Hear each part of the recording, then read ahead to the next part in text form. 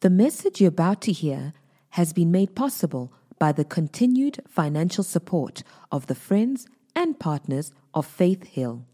To find out more about how to become a partner, be sure to visit faithhill.tv. We walk by faith and not by sight. Faith Hill, that's who we Well, are. why don't you hold your Bible, lift it up real high, and shout, "This is my Bible. I believe what it says I am. I can do what it says I can do. I am a believer and not a doubter. A doer, not just a hearer." Today, I'll learn from God's word, and my life will never be the same, because faith comes by hearing, and hearing by the word of God. Amen. So we've been talking about, as a man thinks in his heart, so easy. Amen. And we established a lot of Bible-based principles around our thinking. We found out that you are a spirit, you possess a soul, and you live in a body. And we also found out that within your soul is where your mind and your will and your emotions are. So your soul is your decision-making center. Amen. In your soulish realm, this is where we said, where your mind and your will and your emotions are. Amen. And so we talked about the mind according to Romans chapter number 12, verse 2, which says, "Do not be conformed to the patterns of this world, but be ye transformed," be changed. There is a radical change of form that can take place in your life when you begin to practice Romans chapter number 12, which says, "Don't be conformed to the patterns of this world." In other words, do not let life circumstances shape the way you respond. Do not let life circumstances shape you. Do not let the world shape you. You must let the word of God shape you. So you do not conform to the patterns of this world, but you can be transformed by the renewing of your mind, by changing the way you think. And when you do, you'll be able to prove that which is the good, acceptable, and perfect will of God. Probably one of my utmost favorite scriptures. You know why? Because this is what we ought to be doing as New Testament believer. From the day you get born again, you're going to spend the rest of your Christian walk changing the way you think. This is why someone has to get up to teach in the morning on a Sunday morning service. I used to ask people, why does someone have to get up and teach? You know, when I was younger, we'd go to services that were about 4, 5 hours, sometimes long. And I would always ask my parents, why does someone have to get up and teach from the word? And they could never give me an answer. All they said was, you know what? That's what we've always done. Someone comes, we sing the fast songs, we get into the slow ones, and someone has to get up and teach. But let me tell you, brothers and sisters, that the reason we teach is so that we can give you some knowledge that you can use to renew your mind. Amen? So that you can begin to partake or manifest that which is the good and acceptable and perfect will of God. So that's your mind. And your will, God has blessed mankind with what I like to call free will. What that means is you and I, unlike the animals, have a freedom to choose. Amen? Scripture says in Deuteronomy 30, verse 19, "I have set before you life and death, blessing and cursing. Therefore, you choose life so that you and your seed may live." So God also blessed mankind with free will, and He also blessed us with emotions. God wants us to enjoy emotions of joy, happiness. These are the emotions that God wants us to partake of. Peace. Amen. And emotions are under your control. You know, we dealt with that in our teaching, the worry-free life. We dealt in detail with how you can control the emotions, how you can feel good about life, and how you can turn on and turn off emotions. But in dealing with the mind last week, we established 2 principles that I just want to revisit quickly before we get into our subject for today. We say that your mind, according to Ephesians chapter number 4, verse 23, Your mind is divided into two. And there is what Ephesians 4:23 calls the spirit of your mind. It says, be renewed in the spirit of your mind. Amen. And we said this is also known as the heart. It's also known as the conception chamber.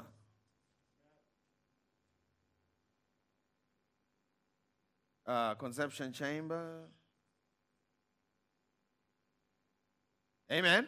And we said with this, there is also what is known as your rational mind.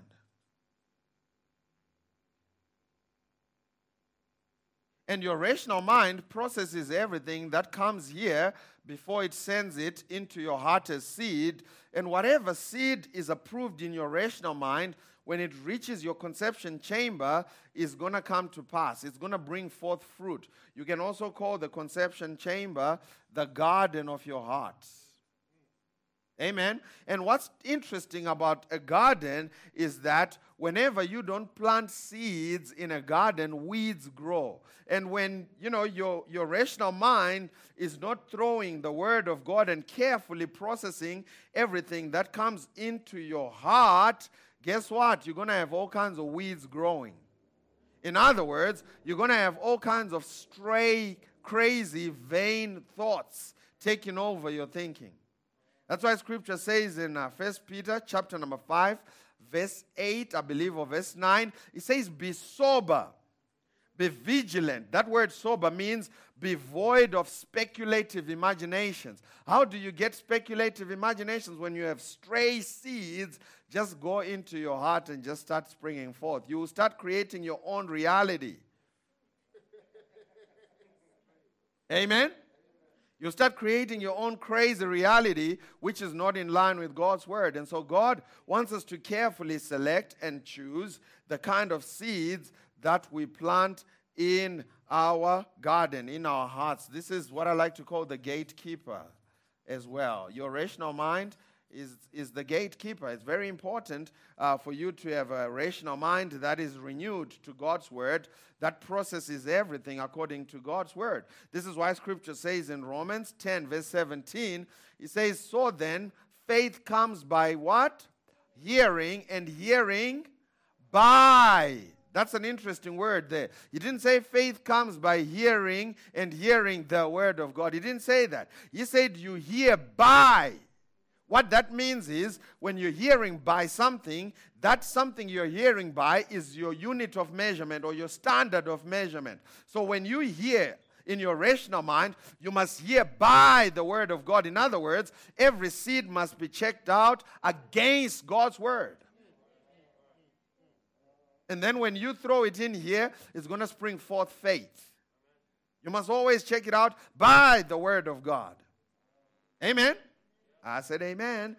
And so, the reason why we teach grace, and the Apostle Paul, I believe, would go into detail to try and teach grace, he would always make sure that your rational mind gets the message of grace.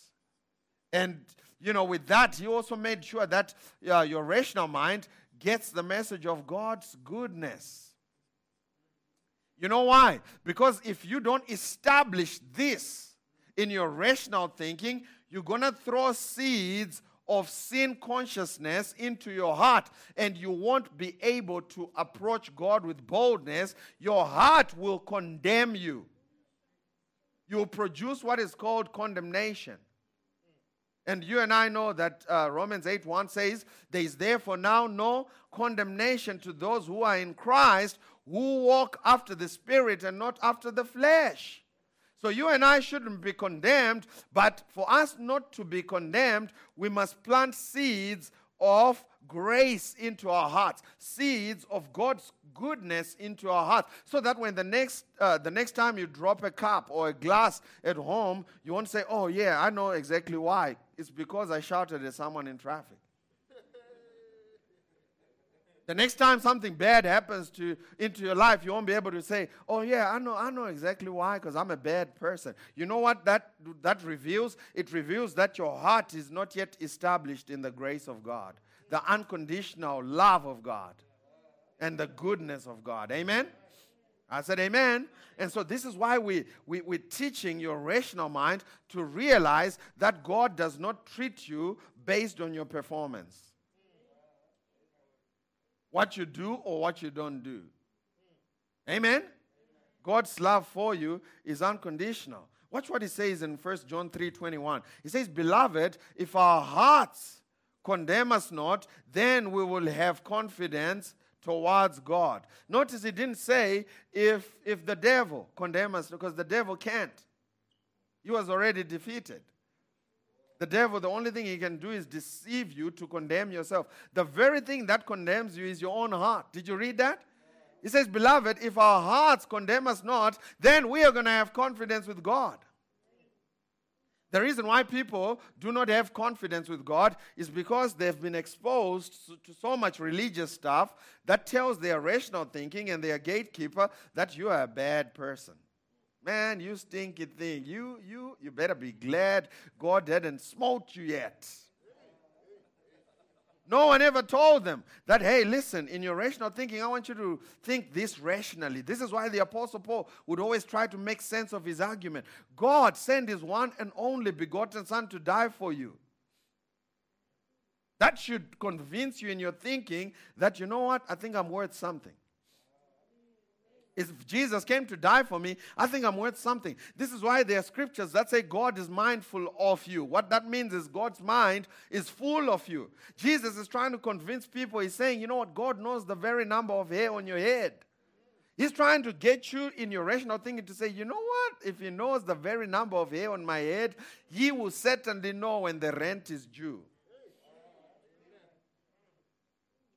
Because there are millions upon billions of the, in fact, hair is one of the most constantly and consistently changing things on your body. You're either losing hair, hallelujah, praise the Lord, or you're getting some hair, amen?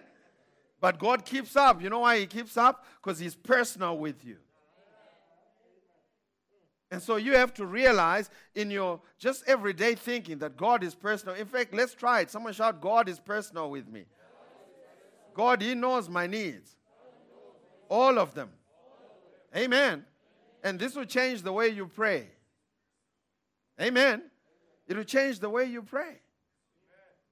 Oh, someone else is watching on YouTube. And okay, today we're looking at something else different. I just wanted to get us on par with this. But today we're looking at the power of imagination in dealing with all of this. Because after this happens, you know, your heart here begins to take everything we are teaching over here, and in your heart is where the fabric of your imagination is. And a lot of people, when we say imagination, you know, they discount it because they think it's childish, they think it's fairy tale, they think it's not important. But let me tell you, brothers and sisters, God wants to work with your imagination. God wants to change the way you see things. The reason why God uses adjectives, he uses flowery terms to convey promises to his children is because he wants to start forming some mental pictures in their head. The reason why he said to the children of Israel, I'm giving you a land that flows with milk and honey, is because he wanted to change their mental pictures from, you know, being slaves, making bricks with straw, to over here, seeing a land of prosperity and God blessing them and showering them with his love. The reason why God said to Abraham, Abraham, get out of your tent, is because he wanted to give Abraham a picture. God does not speak in paragraphs. He speaks in pictures. He said to Abraham, Abraham, what are you doing? I'm sleeping in my tent. What are you looking at? I'm looking at the roof of the tent. Speaks of limitation. Come out of the tent. Look up to the sky. He looked up. He says, can you number the stars? I mean, the guy starts counting. 1, 2, 3, 4. He says, as many as the stars are, that's how many kids I'm going to give you. And this guy doesn't even have one child. God is conveying a message, and he does it through pictures. If you look at Ephesians chapter number 3, verse 20, the Apostle Paul could have said, now unto him, God, who is able to do stuff for you. He didn't say that. He says, now unto him who's able to do exceeding I would have been happy if he stopped right there. But he wants you to start having pictures of a superfluous. Ooh, that's a good word. Superfluous, extravagantly generous God who's getting ready to shower you, not just with good things, but all of his power, his grace is at your disposal. Now unto him who's able to do exceeding, abundantly, above. That would have been good. He keeps going. Above all that you can ever think, ask, or imagine, according to the power that is at work in you. So God has given his children something called imagination. And animal is one of the few things that distinguishes us as well from the animal kingdom. You know, two things, free will and imagination. Animals do not have an imagination. And I'm going to prove it to you. Animals do not have an imagination. This is why birds have been making the same bird nests in design for the past 6,000 years they've been in existence.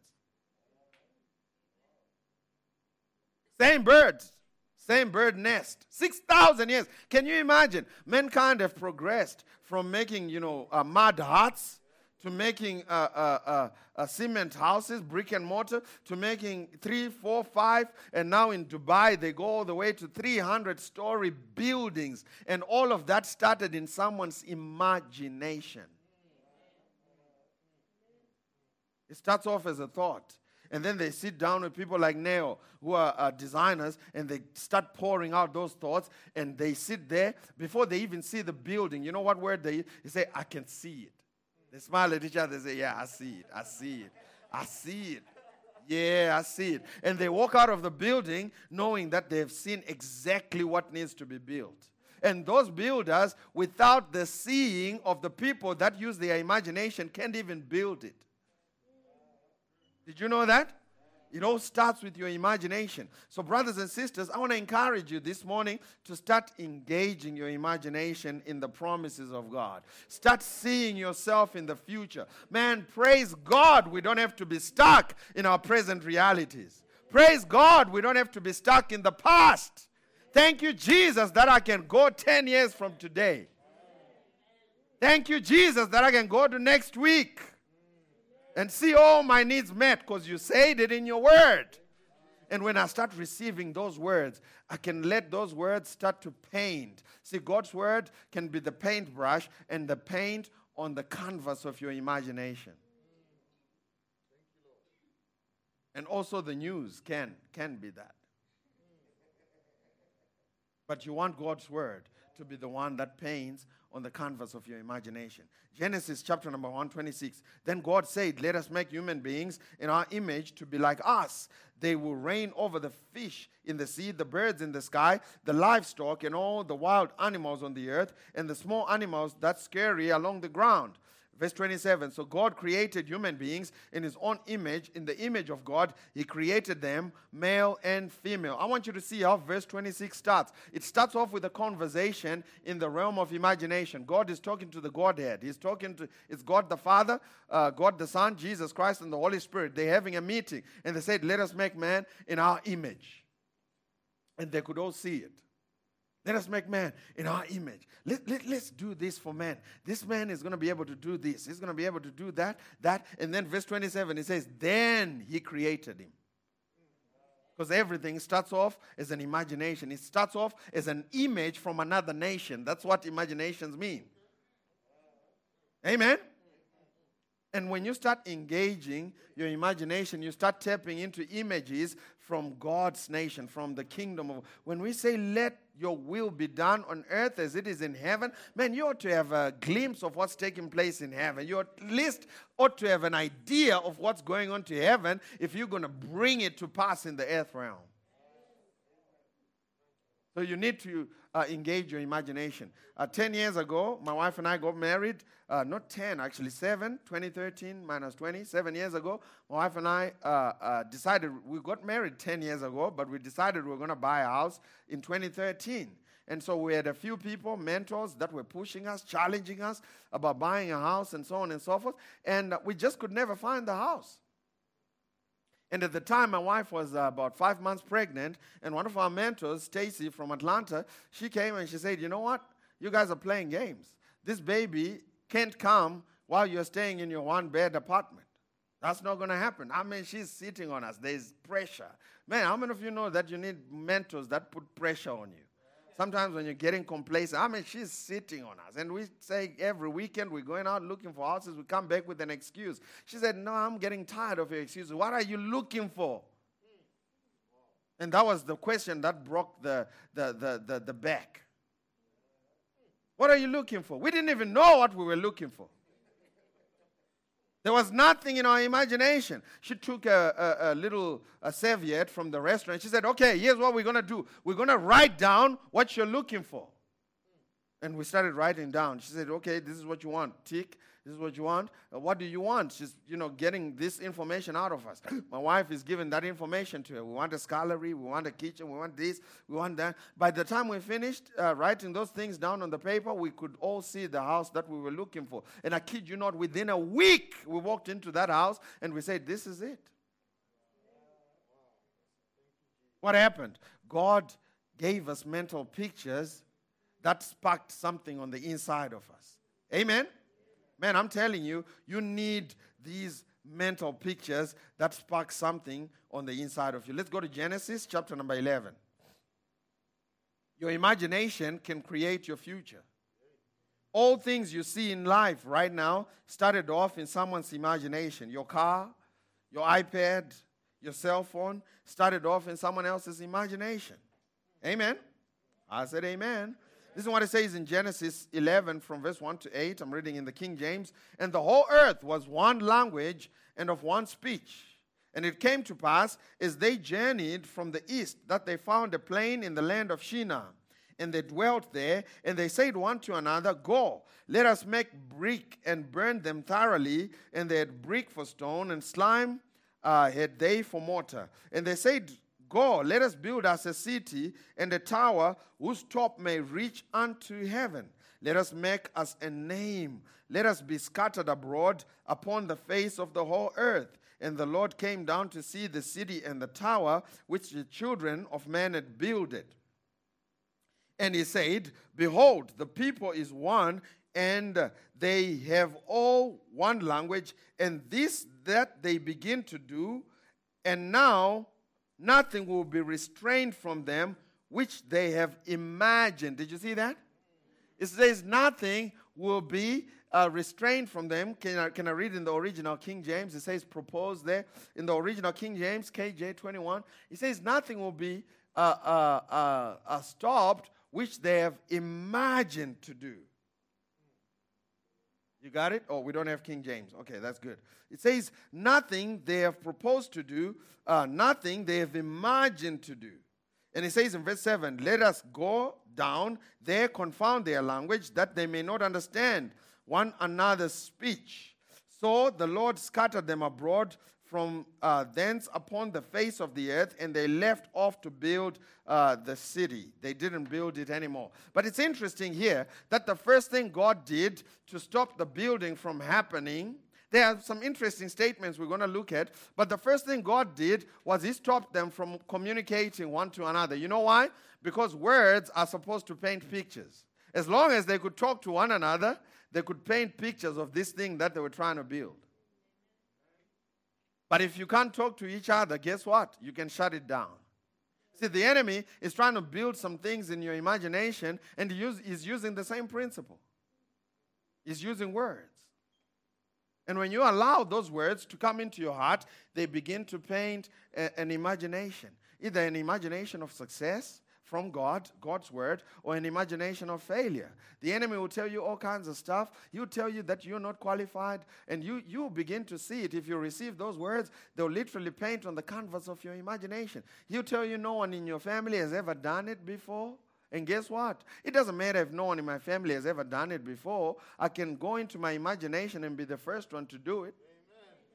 And here's what's cool about imagination is that you don't pay any money for it. It's free. Amen? But listen to what God said here. So these guys are still sitting down and proposing, right? How many of you know that the Tower of Babel was never built? It was never built. They never built it to get to the sky to do what they wanted to do, to make their king God. It never happened because God confounded them and they couldn't talk one to another. But when God looked at what they were talking about and how their imaginations were already established to do it, listen to what God said. He said in verse 5, "And the Lord came down to see the city and the tower which the children of men builded." So from God's perspective, this thing was already a reality. And I want to tell you, from God's perspective, your imagination is already a reality. You know why? Because once something hits your conception chamber, remember what we said? A baby is coming. So from God's perspective, he says, this thing, they've already built it. Because nothing they have imagined to do can be stopped. And this word imagination is in the Greek, the word yester, Y-E-S-T-E-R. And it's the same word used in Isaiah 26, verse 3, where it says, he shall keep him in perfect peace, whose mind is stayed on him, whose imagination is stayed on him. Can I give you homework? In fact, life work, not homework. This one is going to be life work. Every 10, 15 minutes before you go to sleep, you must sit down and see the future you want to see. Don't give up the faculties of your imagination to, I was just dreaming this thing. I don't know where it came from. Can you interpret this dream? I dream what I want to dream. Because I've learned that when I start dreaming it, guess what? It's already a reality. Amen? It does something. Have you ever noticed how, when you decide you want to buy a car and you're looking at a specific car, and then you look at it on the internet, and it paints some pictures on the canvas of your imagination. You didn't even know that was taking place, and then you start driving out to go to the mall. All of a sudden, hey, everybody driving this car, I didn't even know it. Amen? What happened? You exposed your imagination to something new, and all of a sudden, it's now recognizing it. Well, why don't you expose your imagination to prosperity? And you're going to start walking around saying, opportunities. Let's make money.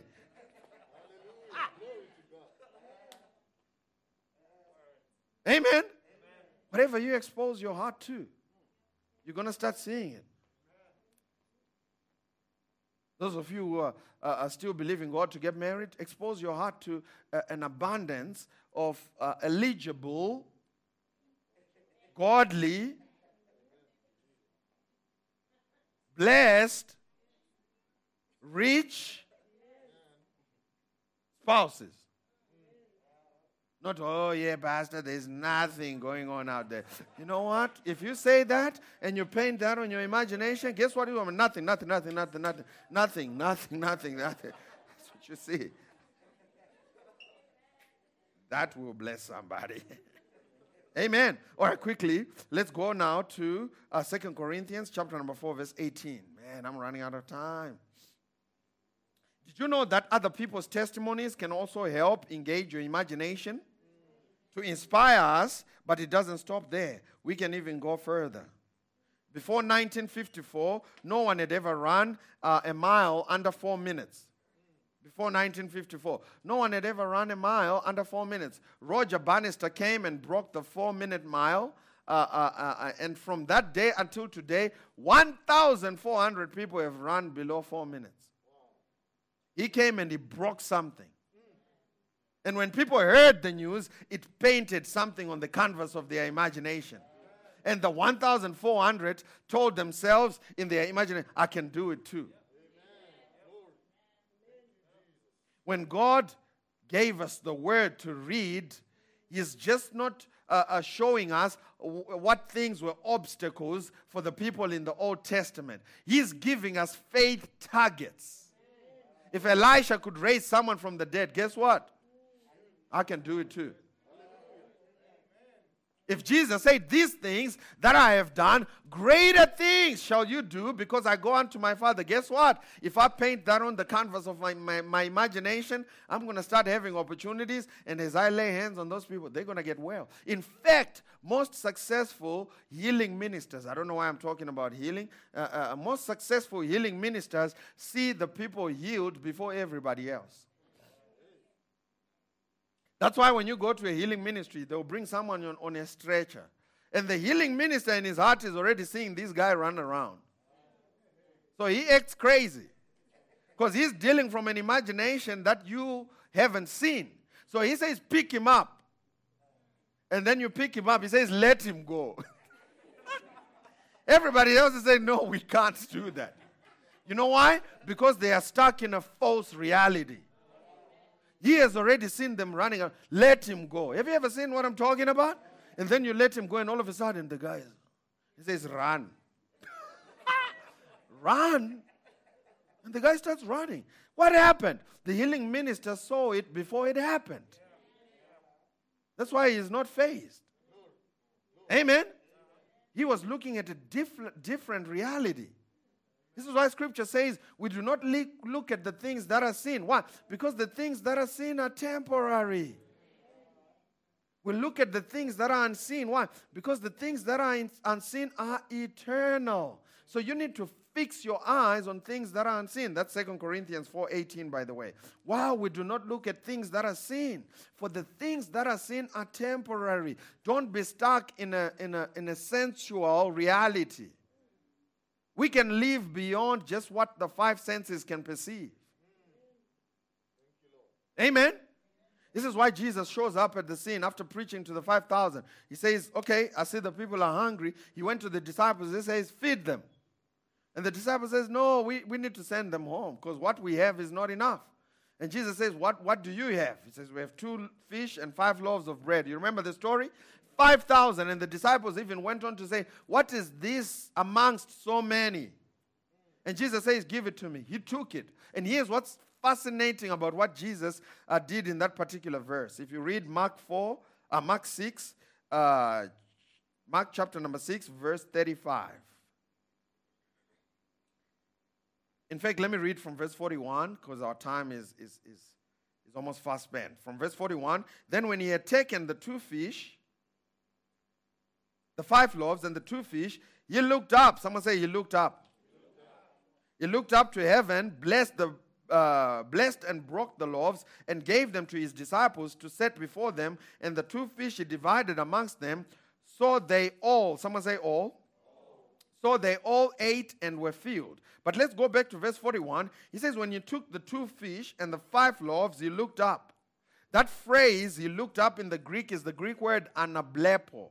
Ana, which means twice or secondary, blepo, which means sight. So when Jesus looked up, he's not just doing some religious thing to make you think he's religious. You know, Jesus took the 2 fish and look at what he's doing. No. Jesus, Scripture, anablepo, he looked up, means he looked at a different reality. He took the 2 fish and the 5 loaves and he looked at a different reality. And from that reality's perspective, there was more than enough. From this reality's perspective, there was nothing. But from that perspective, there was more than enough. And after he looked up, he gave thanks. Began to broke it and fed 5,000. Probably 9,000 because they didn't count women and children. What happened? Jesus knew that there was a bigger reality than the reality that he was stuck in the circumstantial realm. Amen? I said amen. What did I tell you to go before we went there? I said Romans chapter number 15, verse 4 as we close. Thank you, Jesus. Man, you ought to look up. It says in Romans chapter number 15, verse 4, such things were written in the Scriptures long ago to teach us, and the Scriptures give us hope and encouragement as we wait patiently for God's promises to be fulfilled. Just like Roger did to the runners, when you read about Abraham, It is supposed to give you joy. It is supposed to minister to you encouragement. It is supposed to paint new pictures in your heart of what exactly God can do in any situation that you might find yourself in. Amen? Man, I'm telling you, this is good stuff. Before I go to sleep every single day, I look up and I start painting pictures. Oh, not only do I do that every single day, I also write things I want to see down. I also write them down. In the world, you see, the world has been stealing all these things that God meant for his children. In the world, they call it the law of visualization, and they'll tell you all kinds of crazy stuff. They'll say, when you start visualizing, the universe will attract these things and to you and so on. That's just crazy. It may happen, but it's so limited. What God wants you to do is to see it in the realm of your imagination, inspired by his word. And when God starts backing up his word, he will bring it to, not the universe, God will bring it to pass. In the motivational world, man, they're just stealing our stuff, and it makes me angry. What makes me even more angry is that the Christians have thrown away the baby with the dirty bathwater. They say, we don't want all that imagination stuff because it's not in the Bible. It is in the Bible. Jesus would always say, I do the things which I see my Father do. Where did he see his Father do those things? In the realm of his imagination. He would see it before it happens. Man, can you imagine? Is there a movie? That's that movie, My Dear Watson. What's that new movie called? Sherlock Holmes. Remember Sherlock could see things before it happens? I mean, he would beat up someone, punch him in the face, teeth falling out. And then he would say, you know what? Let me warn you. He would come back. Say, let me warn you. Because I'm going to punch you and then I'm going to get all your teeth to fall out.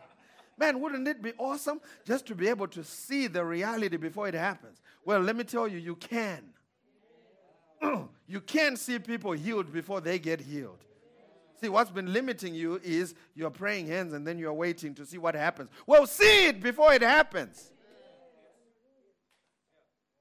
You can see your life turning around before it happens. Start engaging your imagination. And start seeing these things in the realm of the imagination. Did that bless you? Well, why don't you stand on your feet? Thank you, Jesus. Father, we just thank you this morning. We just give you all the praise and all the glory. Lord, we just thank you that you have given us this ability to see things in the Spirit, to see things before they manifest. Lord, we just thank you, Father, that this morning every single person under the sound of my voice, they have their godly imagination activated. Lord, we shut down any speculative imagination. We shut down any fearful imaginations. We shut down any scarcity imaginations. And Lord, we just thank you, Father, that these, your children, will be able to let your promises paint on the canvas of their hearts, on the canvas of their imagination.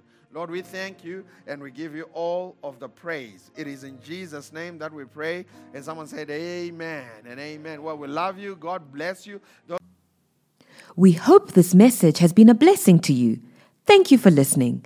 To find out more about how you can become a partner, visit faithhill.tv today.